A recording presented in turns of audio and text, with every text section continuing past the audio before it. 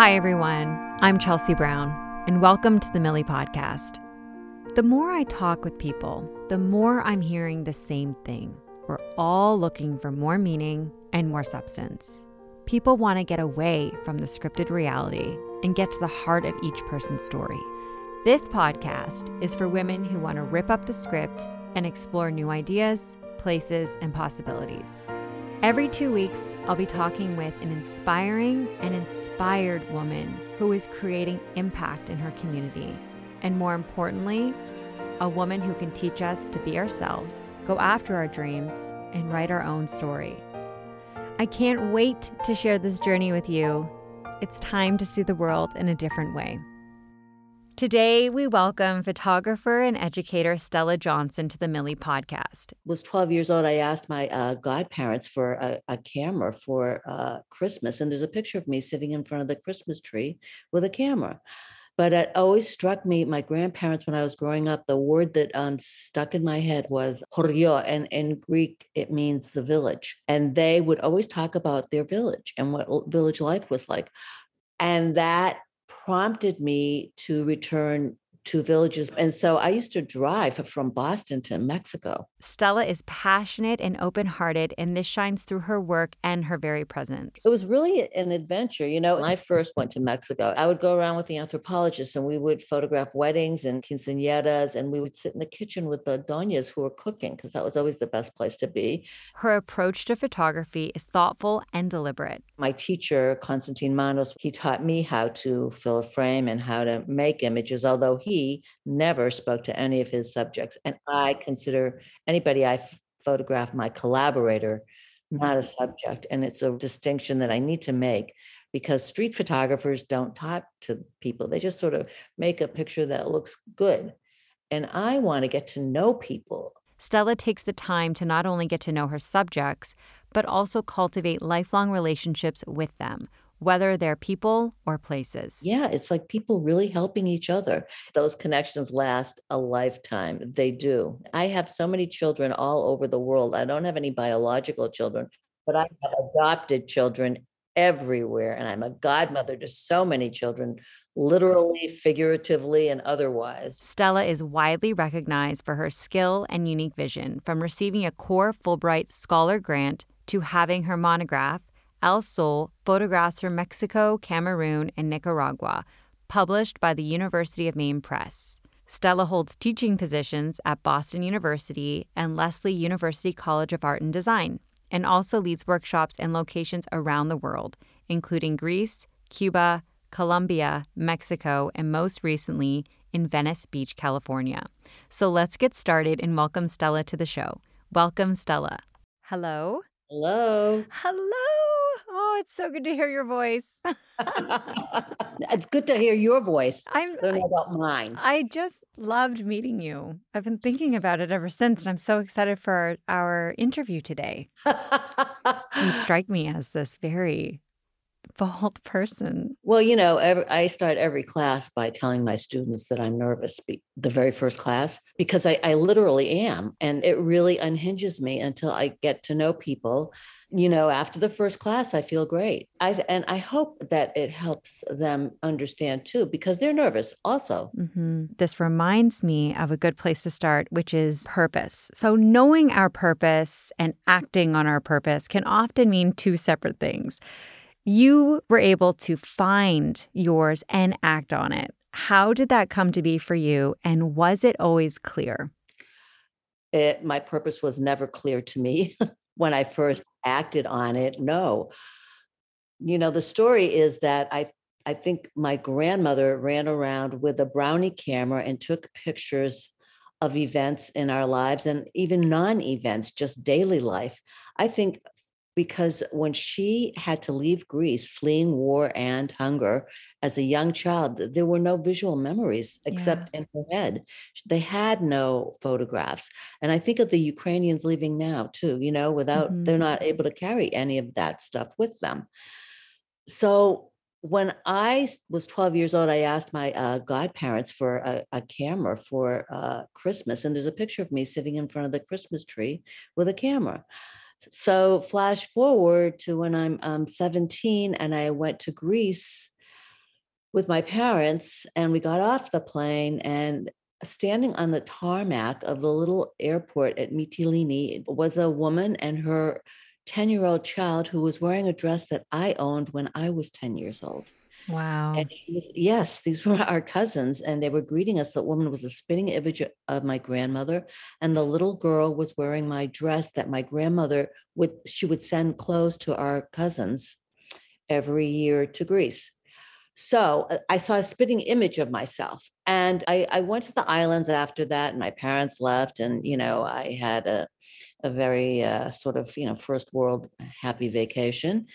But it always struck me, my grandparents, when I was growing up, the word that stuck in my head always was horio. And in Greek, it means the village. And they would always talk about their village and what village life was like. But I had no idea. All I could remember was that they said there was no running water and no electricity.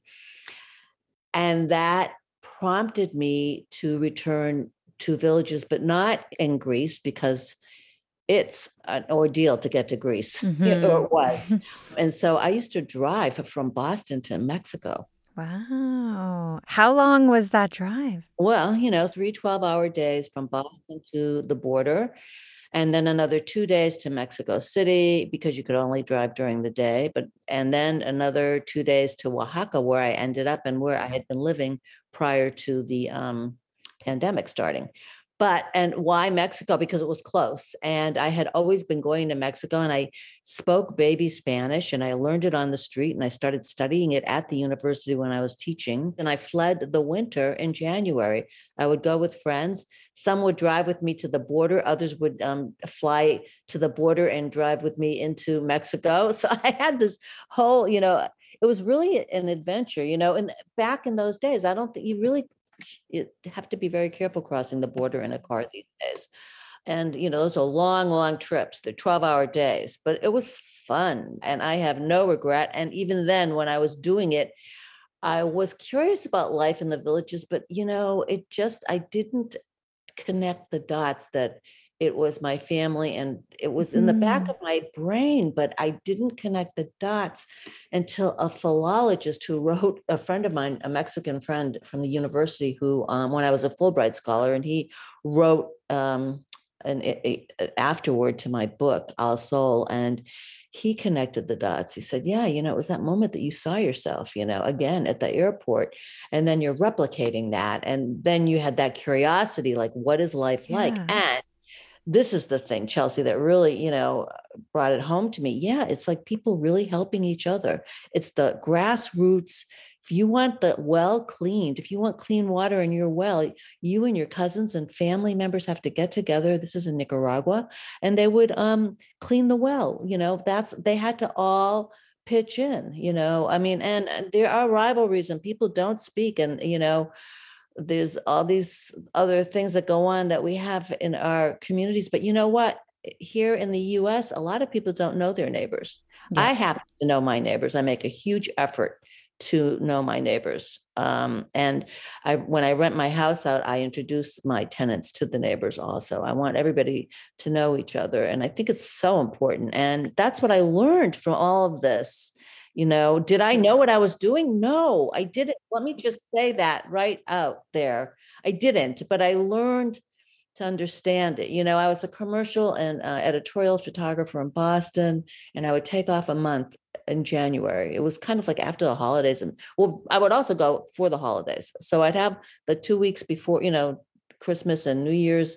There was no work. And then 2 weeks after that. Yeah. And fleeing the cold. I think what we really learned, and I learned in these villages, people came to understand, well, not all Americans are the same. I mean, we're not all, rich and fat and mean. Yeah. And when I told them about my roots, that my grandmothers, ate dandelions, that's how they survived in Greece before they fled, Wow. when I was in elementary school in Belmont, Massachusetts, right next door to Cambridge, my grandmother one day went to the elementary backyard where I was in class, and she started picking dandelions. And one child screamed out the window, "Look, there's a witch, there's a witch." It was grandmother, because she was dressed in black. because she Oh. was in mourning forever because one of my uncles had died. And I had to go home and ask my parents to please tell my grandmother to not go to school and pick dandelions while we're in session. You have to imagine that. And now I'm so humiliated by that idea, Aw. because of course it was so normal to her. Yeah. They were delicious. I would love to know more about her. You know, she had a tough life, right? It's not a happy story. If you want to hear it, I'm happy to tell you. I would love to hear it. She had, an arranged marriage in Boston or Cambridge after she got from Greece to Boston. And my grandfather was an alcoholic and he beat her up. And my father, Wow. during World War II, when he got his 2-week furlough, he had to come back to Boston. He couldn't go to Europe with his buddies and, make sure that his father would stop beating up his mother. I mean, Wow. yeah. So it was, she had a tough life, but it's a story, that a lot of people live through, unfortunately. She wasn't able to choose who she married and she was married off, right? And it still happens all over the world today.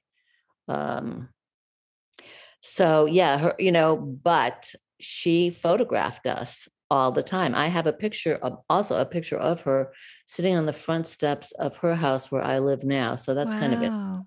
Yeah. That's a You full know, circle moment.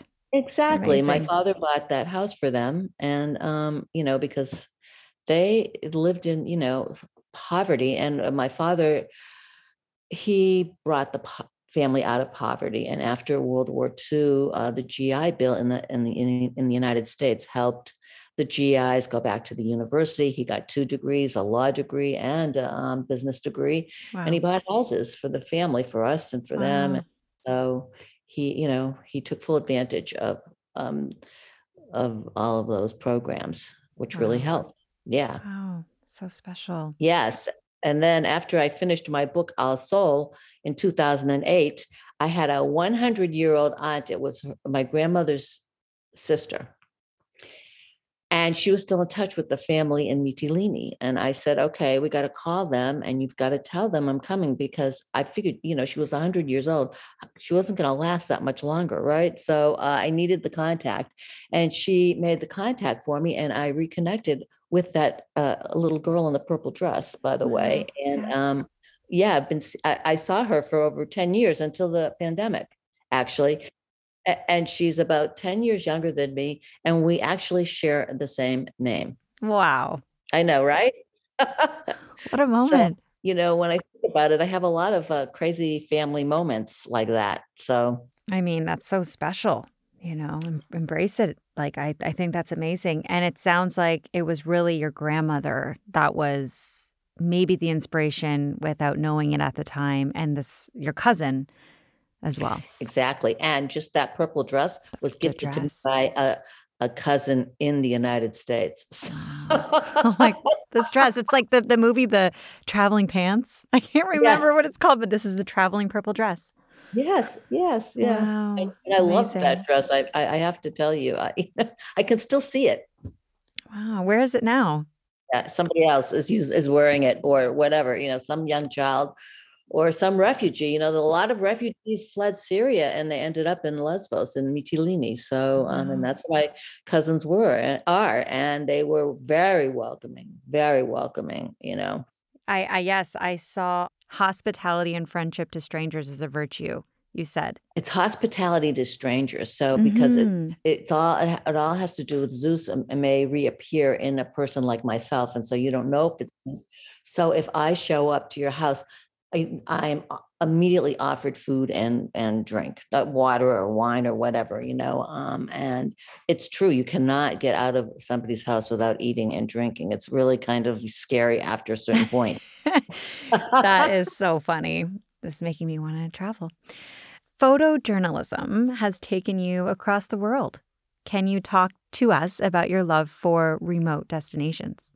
Well, it started when I went to Greece, first of all, because that was a remote destination, Mm-hmm. my family came from.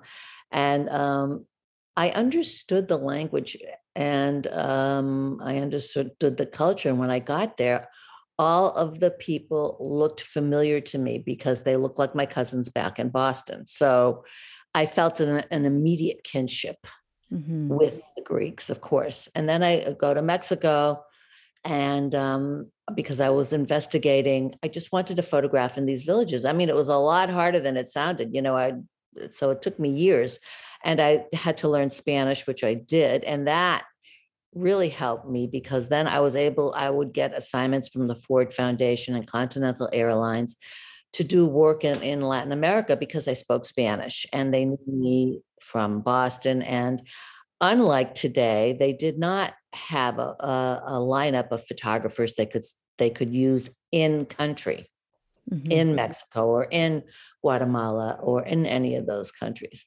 Likewise, I was sent to Cameroon, West Africa by this outfit called, now I can't remember their name, but I was sent there to photograph an American nurse who was working to eradicate intestinal parasites. She had been there as a Peace Corps volunteer and stayed on. Earthwatch Institute, that's who sent me. And I had worked for them in other countries, in Paraguay.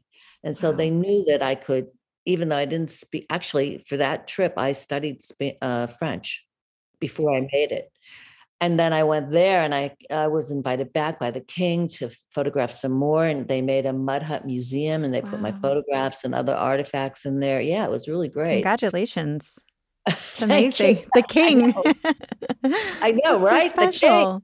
Yeah, it was. That's a big deal. It is a big deal. I'd go back in a second, except like it's really rough there now in Boko Haram and COVID. And but I have so many friends there. And one of my guys who helped me and who is just very close to me, he named his firstborn daughter after me. Wow. I know, which is really weird. That's so special. I know, it's so special.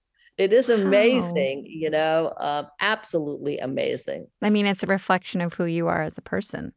I don't know about that, but I'm telling that you have these deep connections. Yes, meaningful connections. It's amazing. Yes, those connections last a lifetime. They do. I have so many children all over the world. I don't have any biological children, but I have adopted children everywhere. And I'm a godmother to so many children, literally, figuratively, and otherwise. Yeah, it's really been a beautiful thing for me. Yeah. So, and then, yes, I had assignments and I also went on my own dime and my own time, which I think is, something to note. If you want to do something, you just have to do it. And I mean, today I would tell people, I don't know that photography is the way to earn a living. When about 30 years ago, yes, I made a very good living and I had a good career. And I don't know that one can do that today, only because with so many iPhones and smartphones out there, right, images can be made kind of easily. It's not, you don't have to have a lot of skill to use a camera, it'll do auto everything for you. So then the only thing you really need to know how to do is see. And that does take something, but often people don't care about that anymore. So I would say if you want to make photographic stories and images, you really have to have another way to earn a living. Yeah. Today, not then. Back then it was, so if I were teaching, that's what I would, in the university, that I would tell. I did start telling my students that towards the end of my tenure in the universities, because I needed them to be prepared. For the real world, I guess, that we know today. Yeah. Yeah. And they're drowning in debt and student loan debt. This is another issue. Yes. One of my questions for you was, how can there be more opportunity for artists in the world to have access to this industry, especially those who might not have schools in their backyard? They might be in a remote destination without a fabulous teacher like yourself. I'll tell you, there's Wendy Ewald is a photographer who was awarded a MacArthur grant, the Genius Award, because she, years ago in 1992, she was awarded, I believe. And she's been doing this ever since. She would go to these remote places with film and chemicals and cameras and show the children how to make photographs and how to photograph their dreams and how to photograph each other. And, I started doing that in the villages in Mexico, bringing old iPhones, and I would have classes in the villages, and we'd also teach the children how Yeah. to photograph.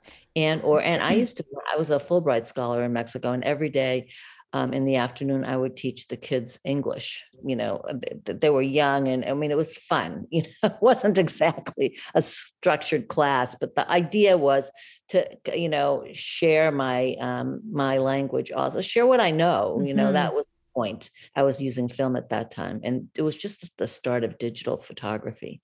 And I was teaching that there also to one of the young men in the village and the anthropologist with whom I was working. Wow. So today, I think, we should all save our iPhones and strip them of all of our information and give them to other, people to use to document their lives and teach them how to save their images, if not to the cloud, then some other way. But, it's costly for people. That's the Yeah. issue. But, they can then tell their own stories, I think. And I think that's really powerful. If we can help other people tell their own stories, I know that is my next goal. So when you travel or when you go to a new destination, either for work or for, a personal trip, can you take us through a day in the life of your process? So talking about anthropologists, I have here a quote from you. I insert myself into people's lives. Anthropologists maintain distance. Can you tell us about that? Oh, yeah, because I don't, anthropologists are doing a study, right? And I am just becoming, at one with the family. So how does that work? First, like when I went to Greece, I was with Main Media Workshops, and we hired all of these teaching assistants. After the workshop, I continued to hire and work with these teaching assistants, and they brought me into the communities. And then I would meet people who spoke English. And then I am a very friendly person. So I got to know a lot of people, and I do talk to everybody, almost everybody. Eventually, I mean, in Greece, it was very simple. Once people knew I was Greek, that was it. Mm-hmm. They invited me in and have a coffee and have lunch. Well, you can't go to eat in a restaurant. You have to eat with us every single day. It was like, wow, this is incredible. Wow. I mean, it was, I just couldn't understand it in a way, but there it is. And it was a beautiful thing. In Mexico, same thing. I mean, people had next to nothing sometimes, and they always broke bread, with the tortilla and beans at the minimum. Mm-hmm. And I stayed, I persevered, I persisted. I knew that these were going to be long-term projects. I've never done anything under 10 years, Wow. yeah. So people really know me, and I really know them. Um, and still I don't know enough. This is the interesting thing. My Greek colleagues, my friends, and they're all educated all over Europe and the US. And they said to me, Stella, you are American first and Greek second. And you have shown us a romantic vision, your view from your grandparents of what Greece is, but this is not the Greek that we live. And Mm-hmm. when I hear that, I'm like, oh my God, you're so right. Now I need to go back and see what Greece really looks like now that I have made this ode to my grandparents. Mm-hmm. But I do move in. I will be going to Greece if I go this year for 3 months. Wow. That's the maximum. Then they throw me out. Yeah. The visa is only 3 months. I would stay longer. And then I will go to Mexico, but I'm not going to be photographing in Mexico anymore. There's this cry about the white gaze and people using other subjects and not in photography, in the art Mm-hmm. world, in the academy. And I think that's true now. I think when I was going to Mexico 40 years ago, yeah, there were no other cameras. People didn't, it was all film. And if you wanted to know about Mexico, you opened a National Geographic, right? There was no internet. You didn't Google Mexico. I mean, now Mm-hmm. Mexicans can tell their own stories. Yeah, that's a really good point. It's really well Yes. put. I'm quite sure there are many, but has there been a standout pivotal moment for you? When your life felt changed? the moment was the 9 months I worked with anthropologists in Mexico as a core Fulbright scholar. That was Wow. it. That was that, because that affirmed everything that I wanted to do. And then it was like, oh, okay, yeah, this is legit. It's visual anthropology in a way, but it combined moment photography a la Henri Cartier-Bresson from Magnum Photos. He was very famous, in his time and after. And my teacher, Konstantin Manos, was also in Magnum, coincidentally Greek. Oh, he took me under his wing because he is Greek, actually. And he taught me how to fill a frame and how to make images, although he never spoke to any of his subjects. And I am the exact opposite. And Yeah. I consider anybody I photograph my collaborator, not a subject. And it's a distinction that I need to make, because street photographers don't talk to people. They just sort of make a picture that looks good. And I want to get to know people. Yeah, I love that. Yeah. Yesterday I just photographed a guy who was standing on his head at Muscle Beach here in Venice. And I saw him from across the way, and I went over and he had stopped standing on his head. I said, well, I saw you doing that and the light is beautiful. Can I photograph you, make a portrait of you? He's like, sure. And then I sent him the pictures, and then he wrote back to me, oh God, I wish I had spent more time with you. These are beautiful. And I was Wow. shy. He said, I was so shy and I didn't. And I'm like, oh my God, this poor guy is so shy. It never occurs to me that anyone's that shy. I think I'm shy, but I'm not, because I approach complete strangers, anywhere, anytime. And that's not shy, you know. But he looked really good. That was the thing, he was standing on his head, the light was perfect. And I've been looking around. I'm trying to change my way of photography. Isn't that interesting? I don't know what I'm doing right now. So I'm in a lull, which is also an important thing for people to know. It's like a writer's block, but a photographer's block, and I'm blocked. So what do you do to work through those moments? Leave the house, get on my bicycle, go to the beach, lock my bike, walk around, and just look. And that's what happened with this guy. Wow. I sat on a bench. I was looking at the beautiful light, and then he was standing on his head. And I'm like, oh my God, what a beautiful body. And then the light was beautiful. And then it was not a picture that I would ordinarily make. It's too simple. I like to have a lot of elements in my pictures. And then he stopped standing on his head, or what, a handstand, whatever. And so then I just said, I'm just going to go over and talk to him anyway. Why not? Yeah. He can just throw me out, right? He can just say no. I mean, the thing about talking to people is they have agency. They can say, no, thanks, I don't feel like it, right? Yep. I love what you said about every person you photograph is a collaboration. Yes. Now it is. When I first started, it still was, because if I'm in somebody's house, they know I'm there. Right. So, often people would say to me, no, not today. I haven't washed my hair yet. Right. Right. Things like that.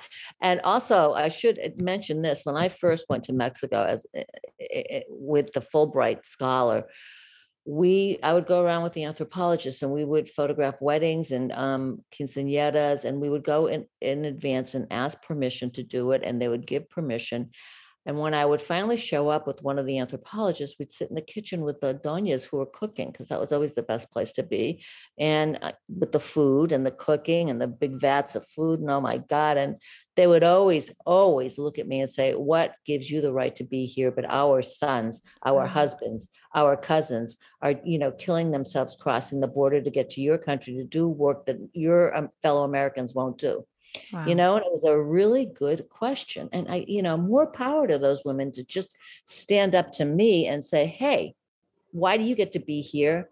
And they can't go, or they do at great personal risk. And I explained to them about the grant and how it's supposed to foster good relations between the countries. I'm like an alleged ambassador, because I'm not like all those other people who want to keep them out. If I didn't like Mexico, I wouldn't be there. If I didn't like Mexicans, I wouldn't be there. If I wouldn't take the trouble to learn their language, Yes. And then when they understood that, after the first 4 months of that questioning, I finally was accepted. 4 months it took. 4 They were months. testing you, saying, okay, let's see how Yeah. long she stays around. And then now I'm sure you're still in contact with them. Oh my God, yes. Now we have Facebook. So Yeah. everybody's on Facebook. I can't get off Facebook because if I want to stay in touch with my people in Mexico and in Cameroon, they're all on Messenger and Facebook. I know. But talking about human connection, someone who's experienced the world and the people living in it, what are your thoughts on the power of human connection and friendship and love? Oh my God, it's so important because it just lifts everybody up, right? What I'll tell you, the first time I photographed a woman who became my comadre, I was the godmother. I am the godmother's Oh, is daughter. that what comadre means? Yes, a comadre. Yes, it's a family member. And I asked her if I could photograph her. And she said, "Why do you want to photograph me? I'm ugly." I said, "No, you're not. Wow. You're not ugly." And I realized that she didn't understand that I valued her and Hmm. I valued her life. I wanted to know more about how she lived in the village when she grew up. And she finally, years later, not years, like 5 years later, took me to the village where she grew up. And I used to go every year, Wow. be her mother there. Yes, I know it was a huge thing. And I was the only outsider ever to go to that village. Many have gone to the US and they've stayed working, and they're either here legally or illegally. I'm not sure. And it doesn't matter to me, but they did cross the border and they've stayed and they have families. And but yeah, I'm very close to that family after 35 years. Wow. Yes, so she didn't understand that I value her and that I value all the people I get to meet because I'm curious about them, and then hopefully they'll become curious about me, and we do help each other. When they see good pictures of themselves or pictures, I'm not taking gotcha pictures. I'm not taking pictures to make people unhappy or to make Hmm. them look bad. That's not my goal. That's why when people say to me, I don't want to be photographed, I just say, okay, no problem. I move on because I wasn't, that's not my job is to make people unhappy. I mean, I'm not doing journalism now. It's not like I'm at you know, I'm in a war zone or anything like that. You can't ask permission. I'm Hmm. taking photographs on the beach. Some people don't want to be photographed. That's fine. No problem. You know, Yeah. but when I show them the pictures that I make of them, they're like really happy, because I value them. I want to make them look good. Oh, that's so nice. So much personality and emotion are conveyed in your images. How do you think we can elicit those moments with people that cross our paths every day? Maybe strangers. Is that something we can do? Yes, you know why? I feel it every day here in Venice. Coming from Boston, people are not friendly to each other. Right. Here in Venice, I'm on my bike and everybody is, hi, good morning. I'm Wow. on the bike path. Hey, good morning.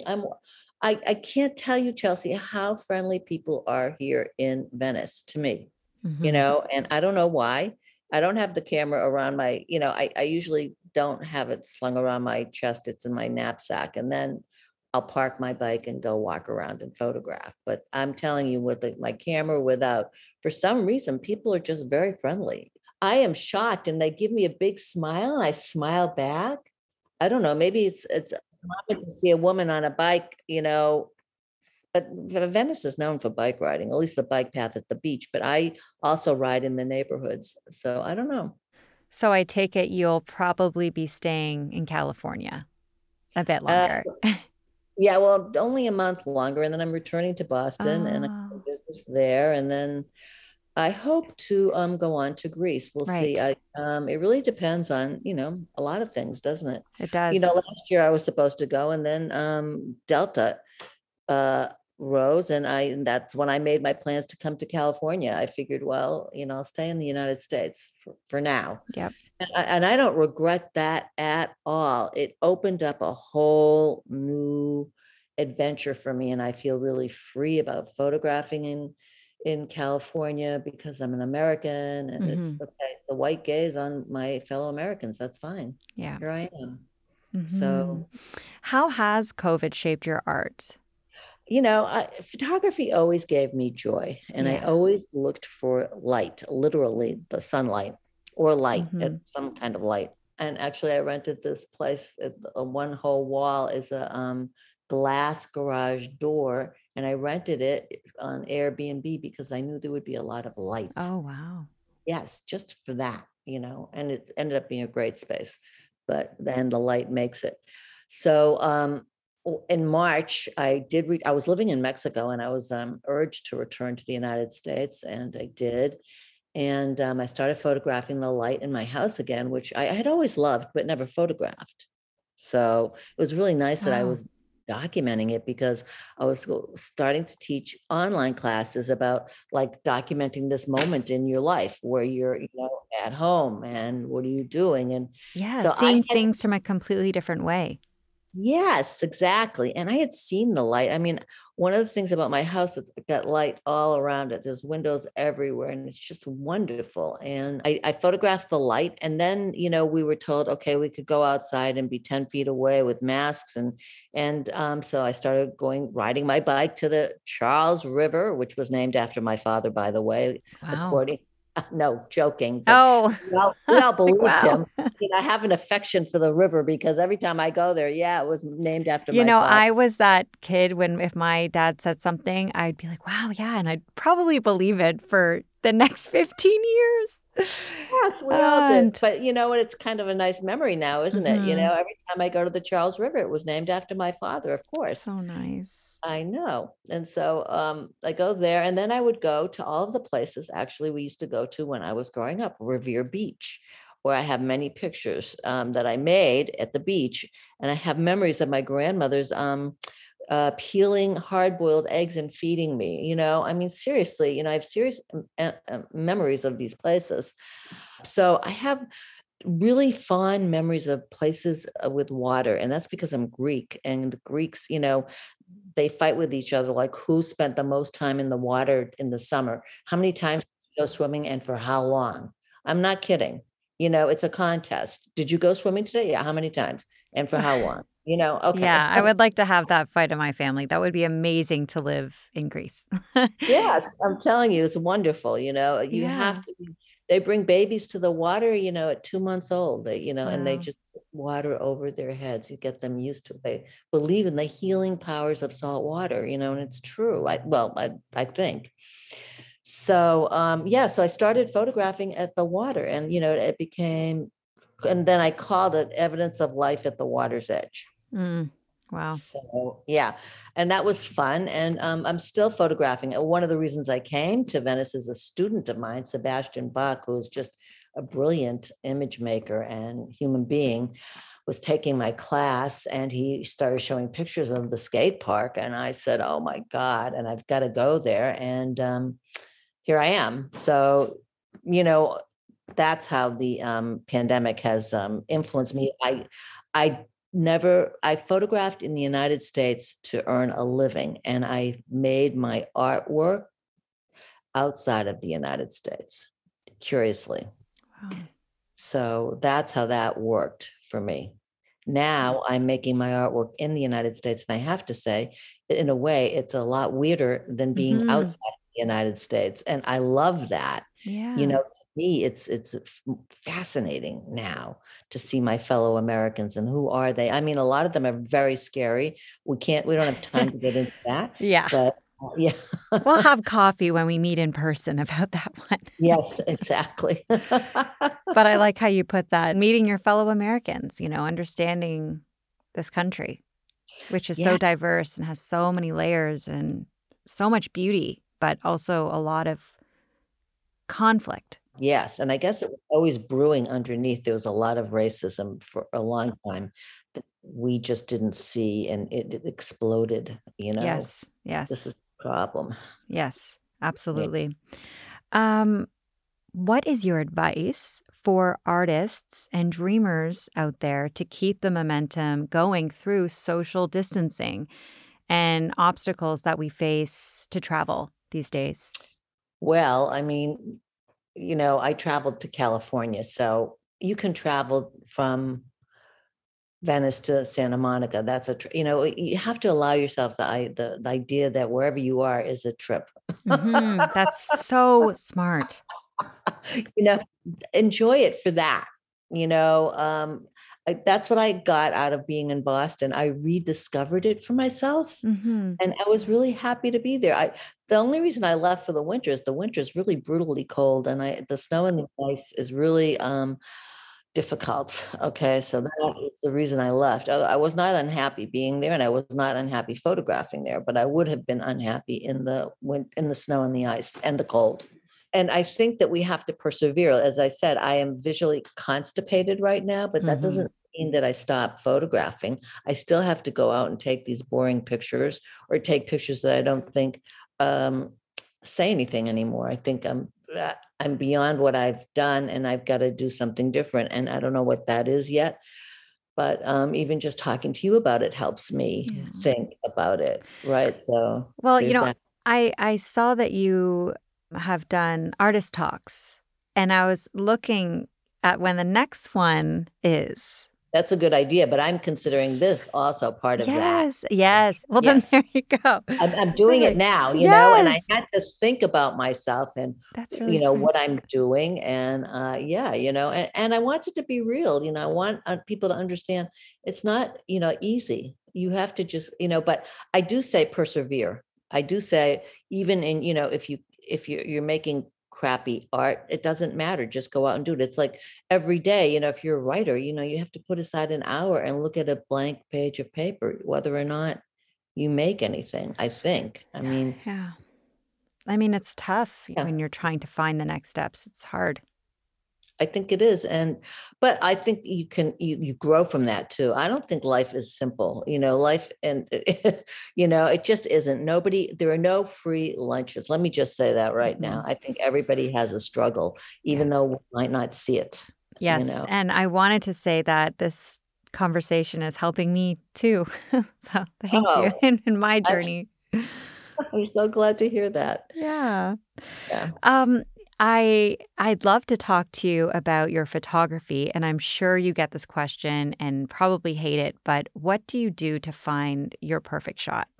As a non-photographer, I'm sure that question is so flawed, but no, it's not. It's a really great question. Are you kidding? What do I do? Exactly. I was at a wedding in Mexico, and I remember thinking it's a 3-day wedding. The light was really harsh outside.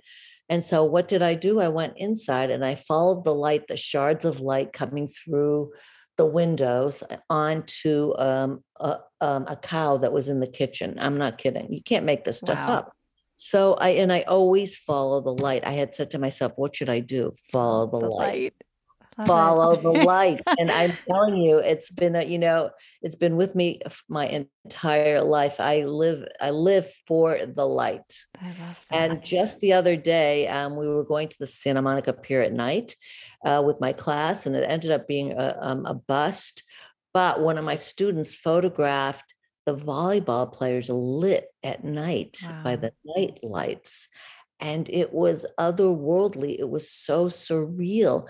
And I said to him, you see, it's not about the destination. It's about getting there, and I think that's the thing, right? It's not about arriving. It's about the journey that takes us there. That's why you have to get up and take your camera for a walk, or take yourself, if you're a writer, for a walk, and, and make audio notes for yourself, even, stuff like that. But yes, I always take my camera out for a walk, and I look for light.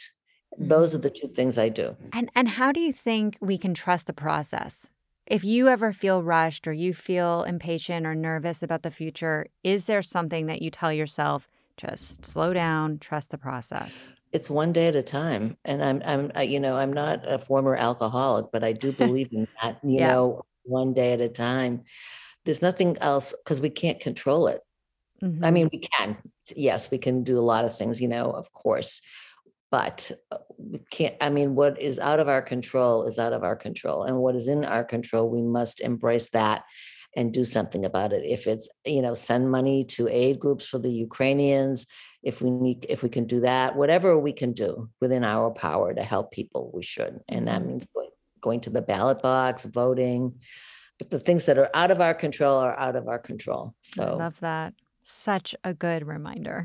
And I'd love to ask you some of the messages that I was getting from your website and your art. You really like to connect the past and the present. Where does that deep connection come from? it's got to come back. The roots of that, the whole word horyo, meaning the village, and the dandelions, right? And my Mhm. grandmother's obsession with flowers and the flowers in her village, and that whole thing has, inspired everything else. Like right now, I don't have that link that you're referring to. Mhm. I understand what you're saying in the current work that I'm making, but we'll see. It may come up at some point. All of my other work, you're absolutely right. There is a connection with the past, and maybe I'm just not seeing it right now. See, that's okay. See, when I'm in the middle of something, I don't see it. I see it in the afterwards, looking back, Mhm. and talking about it and having these conversations and writing about it. Artist statements are really important things to write, or even if you never publish them or they don't go anywhere, it doesn't matter. You need a statement to talk about the work. Oh, I love that. Mm. That's so important. We should all be doing that. Exactly. Even just 5 lines. What is Wow. this about? Just so it Mhm. helps us. It Definitely. really does. Yeah. Definitely. Oh, well, I don't want to end our conversation, but in conclusion, how can people, get involved with what you're doing? How can we follow along your journey? Yes, reach out to me anytime. Email, of course. I post all my new photographs on Instagram, Stella Johnson. That's it. I have 2 in-person workshops. You're right, one in Boston and one in the great state of Maine. And I don't know when yet I'm going to be doing any more online workshops.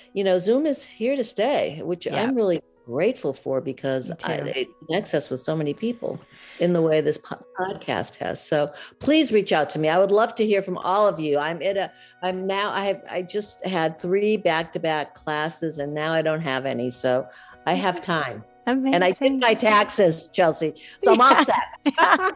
Yay.